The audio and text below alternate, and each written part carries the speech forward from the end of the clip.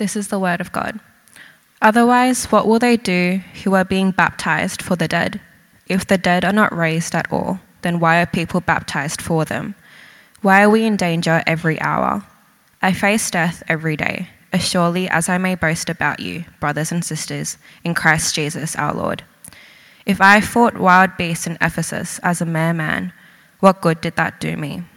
If the dead are not raised, let us eat and drink, for tomorrow we die. Do not be deceived. Bad company corrupts good morals. Come to your senses and stop sinning, for some people are ignorant about God. I say this to your shame. But someone will ask, how are the dead raised? What kind of body will they have when they come? You fool. What you sow does not come to life unless it dies. And as for what you sow, you are not sowing the body that will be, but only a seed, perhaps of wheat or another grain. But God gives it a body as he wants, and to each of the seeds its own body. Not all flesh is the same flesh. There is one flesh for humans, another for animals, another for birds, and another for fish. There are heavenly bodies and earthly bodies, but the splendor of the heavenly bodies is different from that of the earthly ones. There is a splendor of the sun, another of the moon, and another of the stars.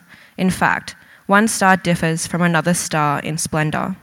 So it is with the resurrection of the dead, sown in corruption, raised in incorruption, sown in dishonor, raised in glory, sown in weakness, raised in power, sown a natural body, raised a spiritual body.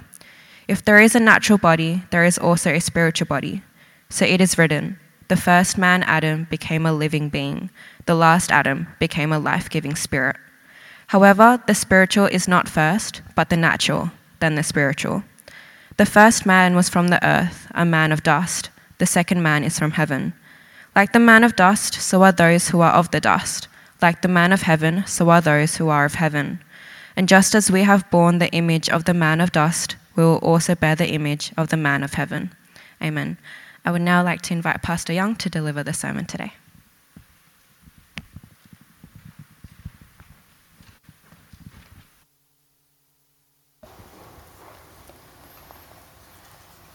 Good morning, everyone.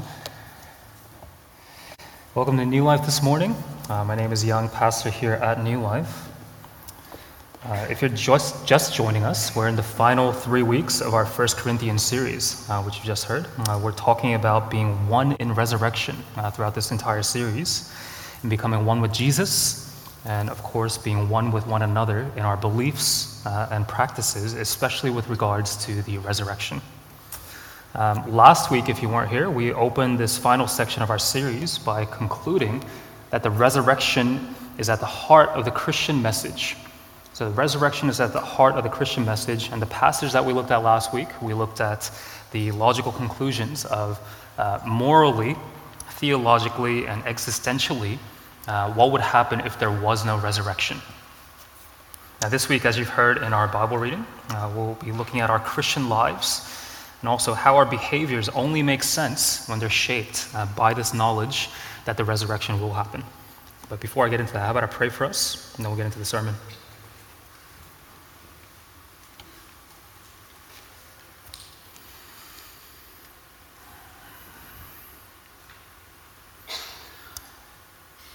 Father, as we gather together this morning, we want to say that we have faith in the resurrection.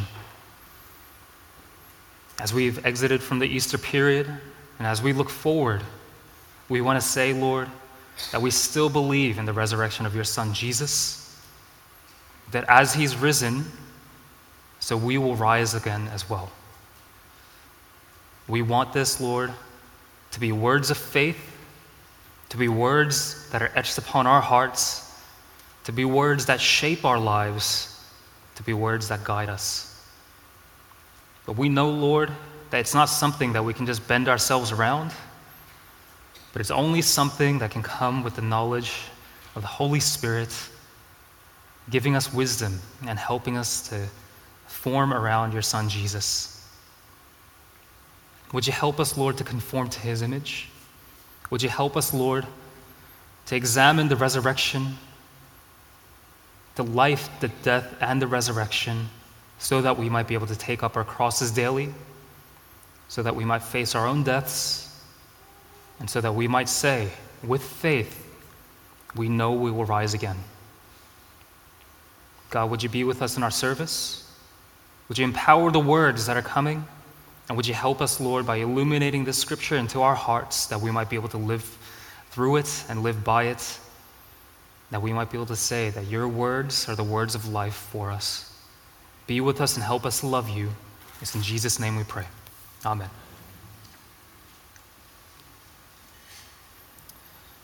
When I first became a Christian, I think I've mentioned this a few times, a lot of my friends around me, they couldn't help but notice this change in me. I was working at the time, and so there were a lot of people that I was seeing, quite regularly, daily. There were also people that I was just speaking to very regularly as well, and they couldn't help but notice a change in me because life just changed quite drastically. When they invited me out drinking, I would say no, and when they would ask why, I'll talk about Jesus. And this was not a regular thing that they were used to for the past 2, 5, 10 years. I would engage them in very long conversations throughout the night. I would finish work, get home, talk to these guys about how Jesus had changed my life.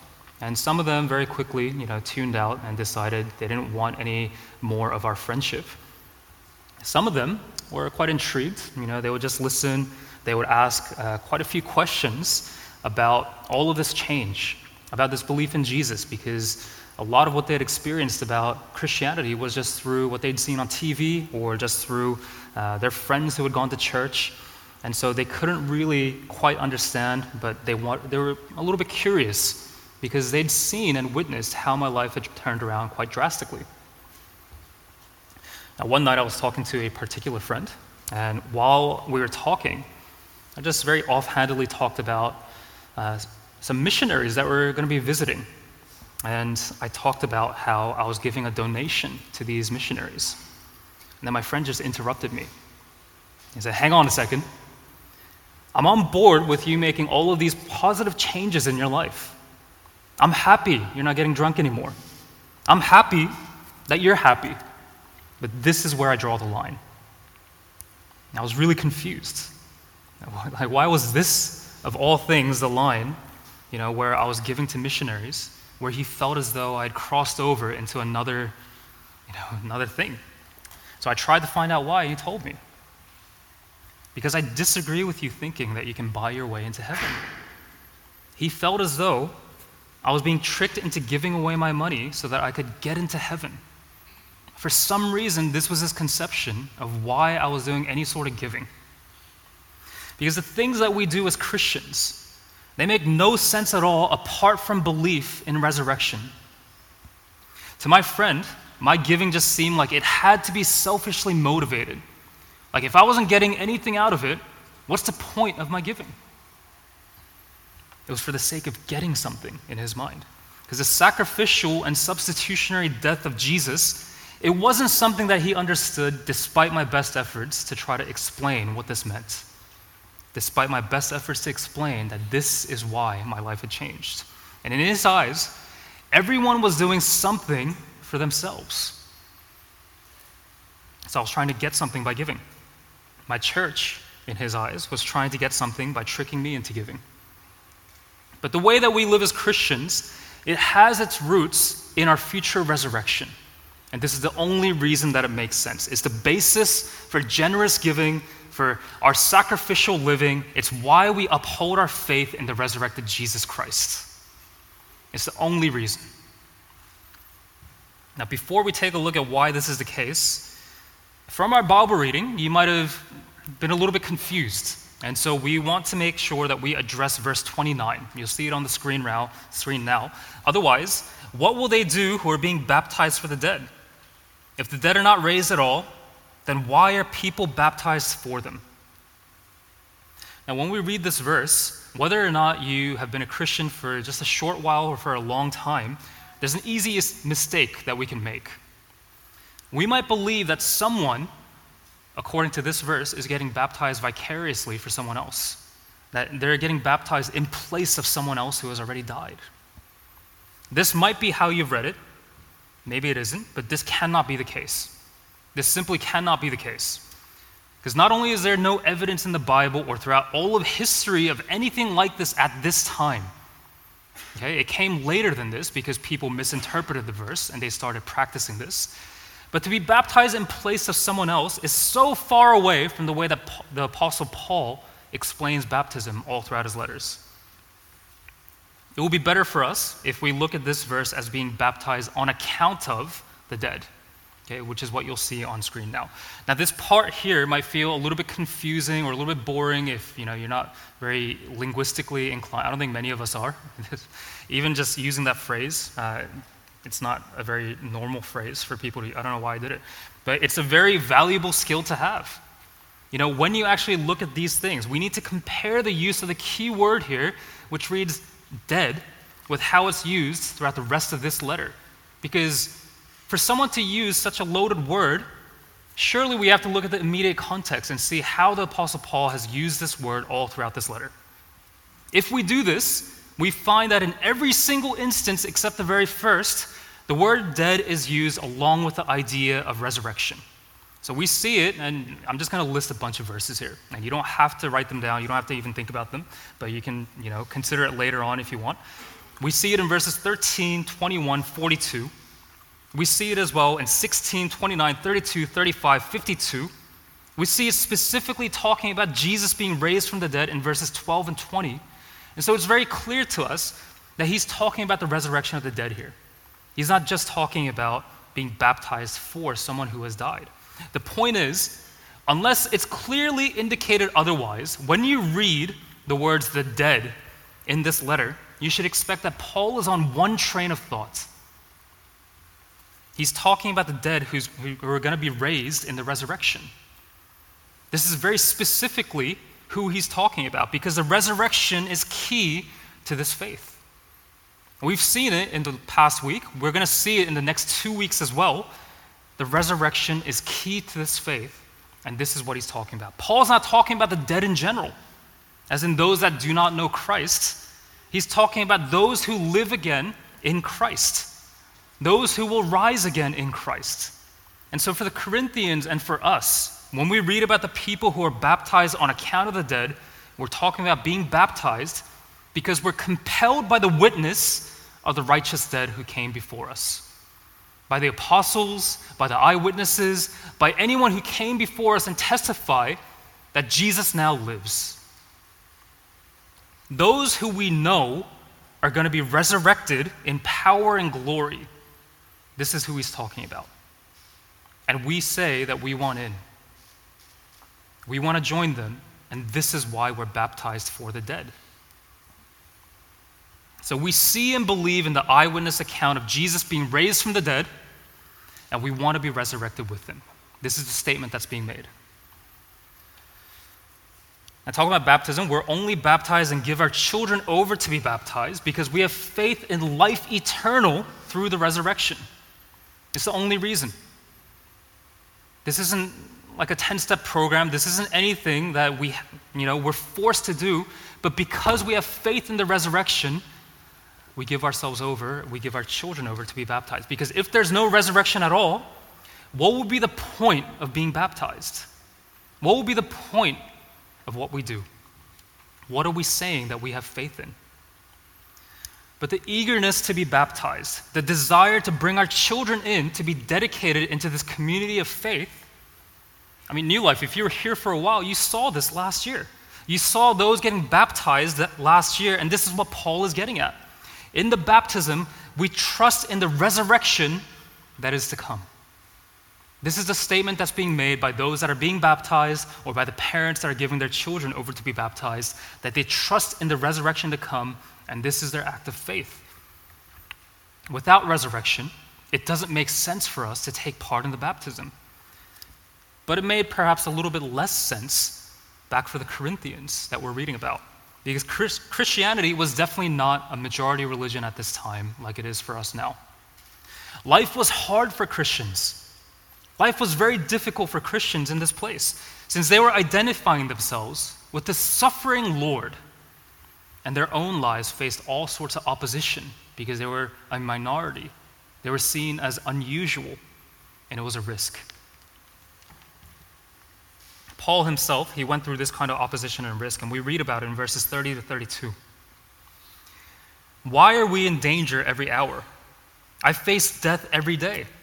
As surely as I may boast about you, brothers and sisters, in Christ Jesus our Lord, if I fought wild beasts in Ephesus as a mere man, what good did that do me? If the dead are not raised, let us eat and drink, for tomorrow we die. My PowerPoint was definitely not that stretched out when I made it. But anyway, if death was the final chapter in our lives, why would Paul bother with the trouble that he faced? Read that passage. He was not only dishonored and hated, and you can read through this in other letters that Paul's written. You can read about this in the book of Acts as well, when you see after Paul's conversion what happened to him. He was imprisoned. Not only was he imprisoned, he was whipped. He was beaten with rods. This sounds a little worse than being whipped. He was shipwrecked out at sea. I didn't know the seriousness of this until I discovered that it's just really hard to find people that are out at sea. It's hard to rescue them. He was, shipwrecked overnight several times. He was hit with large stones until they believed that he was dead, and then they left him outside of a town. Why risk your life if there is no resurrection? Why would Paul face all of this if there was no resurrection to come? Paul lived as though he had already looked death in the eye and had found that he would not suffer any more from it. This caused him to live life entirely differently, knowing that in his baptism into Jesus Christ's life, his death, he would also join him in his resurrection. He'd be raised with him in the end, and this meant that he faced death differently. And we also have this promise. This is why Paul rebukes the Corinthians. If the dead are not raised, let us eat and drink, for tomorrow we die. Do not be deceived. Bad company corrupts good morals. Come to your senses and stop sinning, for some people are ignorant about God. I say this to your shame. This thing that some of them were engaging in, this Epicurean way of living, gorging on food and getting drunk, revelry and wild living. It's an anti-Christian understanding of life, death, and resurrection. Even if they can say that they're Christians, their practices show that they have no practical belief in the resurrection. And so Paul tells them, come to your senses. He's saying to them, wake up. He's telling them, get sober. And this is another verse where we might make a mistake and think that Paul is telling the Corinthians to get sober so that they can take part in evangelizing to unbelievers, especially in that part where it says some people are ignorant about God. But no, what Paul is saying is he's calling out those that he's actually writing to. This letter is going to these very same unbelievers because he's stating plainly that they are unbelievers. They demonstrate this by their practice. You're not living the resurrection. You are not a Christian. The early church father, John Chrysostom, he relates a failure to believe in the resurrection with a failure to know God. If you don't know the resurrection, you probably don't know God. Because these kinds of doubts about resurrection can only exist in someone who fundamentally doesn't get the basic attributes of God. If you don't believe in the resurrection, it's a lack of faith about God's infinite power. Because the statement that's being made is, surely God cannot do this thing. So here's the question we have to face and answer. Is this life all there is? Is this life that you're leading all there is? Because if it is, we might as well join the Epicureans. Eat and drink, for tomorrow we die. Do you believe that Jesus Christ has risen? And that by this we receive the promise that we too will one day rise? Because otherwise, all that we do is foolishness.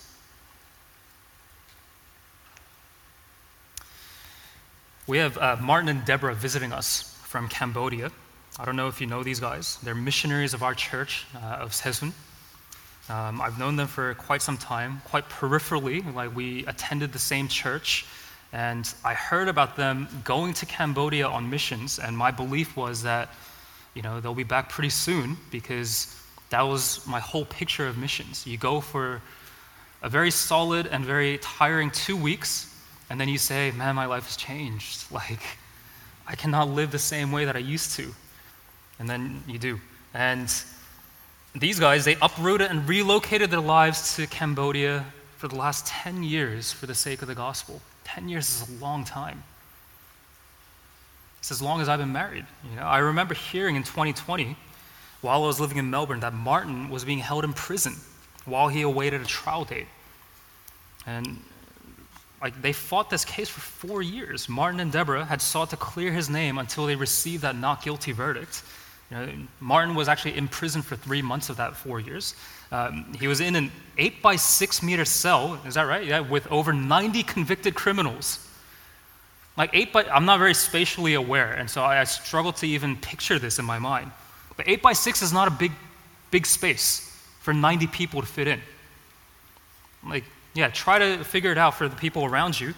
He developed a serious skin condition during this time. And the fact that I'm saying that they're here visiting us in their native Sydney, why? Why just to visit? If there is no resurrection, why do missions at great sacrifice and at great risk to yourself? What will be the point? Now, it's not limited to just things that are overtly Christian, okay? Please don't get me wrong, because everything we do, if there was no resurrection, will be insignificant in the grand scheme of things if our life ends in a full stop with our death here on earth. Bless you. If you're here now as a non-Christian, as an unbeliever, and this can be a very confronting statement, that all of life is insignificant if you believe that death is all there is, and it creates an existential crisis for you sometimes. I once heard an atheist eulogy that tried to comfort the grieving parents by letting them know that their beloved child is now all energy and particles, just all spread out across the universe. That this law of the conservation of energy, that no part of them is lost forever, but it's just bits of him are hitting you in the face. This is not comforting to me. If you're hearing this message, this is not comforting for me. Is this existential horror the warm blanket for us as we face the cold terror of a lack of faith? When we have faith in the resurrection of the dead, as we've seen first through Jesus, our lives gain meaning. The troubles of this life become significant. It ensures that the struggles we must face on behalf of the gospel hold meaning. It tells us that death is not something to be terrified of anymore. It's a meaning given by God Himself, and it's a meaning that will survive that death to come. And this is why we live missionally, and this is how we face each new day. So what is this resurrection body that Paul is talking about? Read with me. What you sow does not come to life unless it dies. And as for what you sow, you're not sowing the body that will be, but only a seed, perhaps of wheat or another grain. But God gives it a body as He wants, and to each of the seeds its own body. Not all flesh is the same flesh. There is one flesh for humans, another for animals, another for birds, and another for fish. There are heavenly bodies and earthly bodies, but the splendor of the heavenly bodies is different from that of the earthly ones. What is Paul talking about here? Paul, he gives an analogy of a seed. It's not a miniature version of what it's going to become. Now, have you noticed this? Like a seed it's a seed. You know what a seed is. It doesn't look exactly like what it's going to become. It's clearly quite different from what it's going to grow into. If you've ever grown a plant before, you know this. If we had only ever seen seeds, though, and not what the seeds grow into, could you imagine what's going to come? You just throw this thing in the ground. You eat a watermelon, you spit it into the ground. The next day you come, and you're like, what is this? It just keeps growing. Our heads would spin when we saw what the seeds grow into. We can look at the seed and whatever sprouts and see that there is a relationship between the two. something organically, biologically, there's something happening here that's similar, and yet we can also acknowledge that there's a marked difference between the plant and the seed. Brian Rosner, he's an Australian theologian, he describes Paul's analogy like this. The afterlife to which Christians ultimately look forward is not like the experience of a leaf after it has died and fallen from a tree only to rot away, but more like the experience of a seed that germinates and then enters into a flourishing life of color and beauty to which its previous existence is hardly capable of being compared.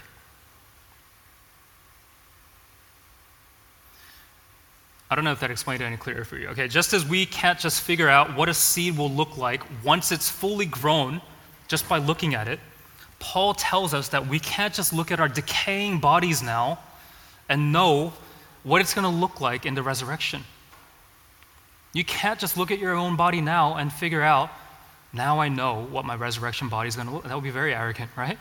Like every year I get older, every year as I look into the mirror, it becomes harder to picture my resurrection body. You guys who are aging know this. Like there's more of me to love every year that passes. There's deeper wrinkles. There's new skin issues. And all of these things make me understand that I have no idea what it's going to look like later.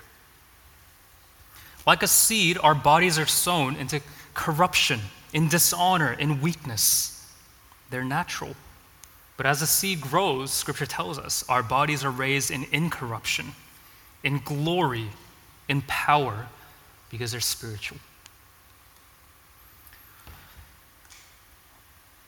The difference between our bodies now and our bodies in the resurrection is like seed and tree, like night and day, and like Adam and Jesus. Read with me these last few verses, 45 to 49. So it is written, the first man, Adam, became a living being. The last Adam became a life-giving spirit. However, the spiritual was not first, but the natural, then the spiritual. The first man was from the earth, a man of dust. This is talking about Adam. This is talking about all of us. The second man, Jesus, is from heaven. Like the man of dust, so are those who are of the dust. Like the man of heaven, so are those who are of heaven. And just as we have borne the image of the man of dust, we will also bear the image of the man of heaven. So along with Adam, we are people here of the dust of the earth. And yet those of us who put our trust in Jesus as our Lord and Savior, who put our faith in his resurrection being the promise of our own, then we're made of heaven. We're made into heavenly ones. We're promised citizenship in this kingdom.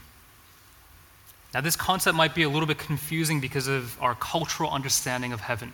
And when we think about heaven, I mentioned 2 weeks running now about two different unbelieving friends and their notions of the end of life and of heaven.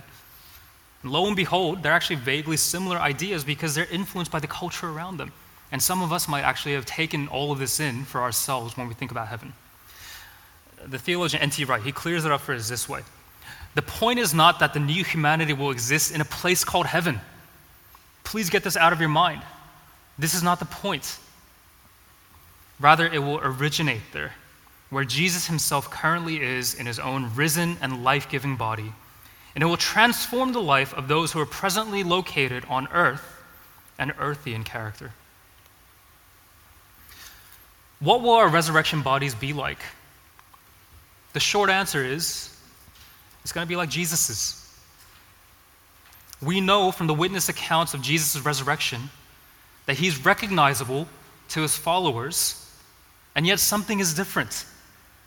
He's not immediately recognizable to some of his followers, because something is different.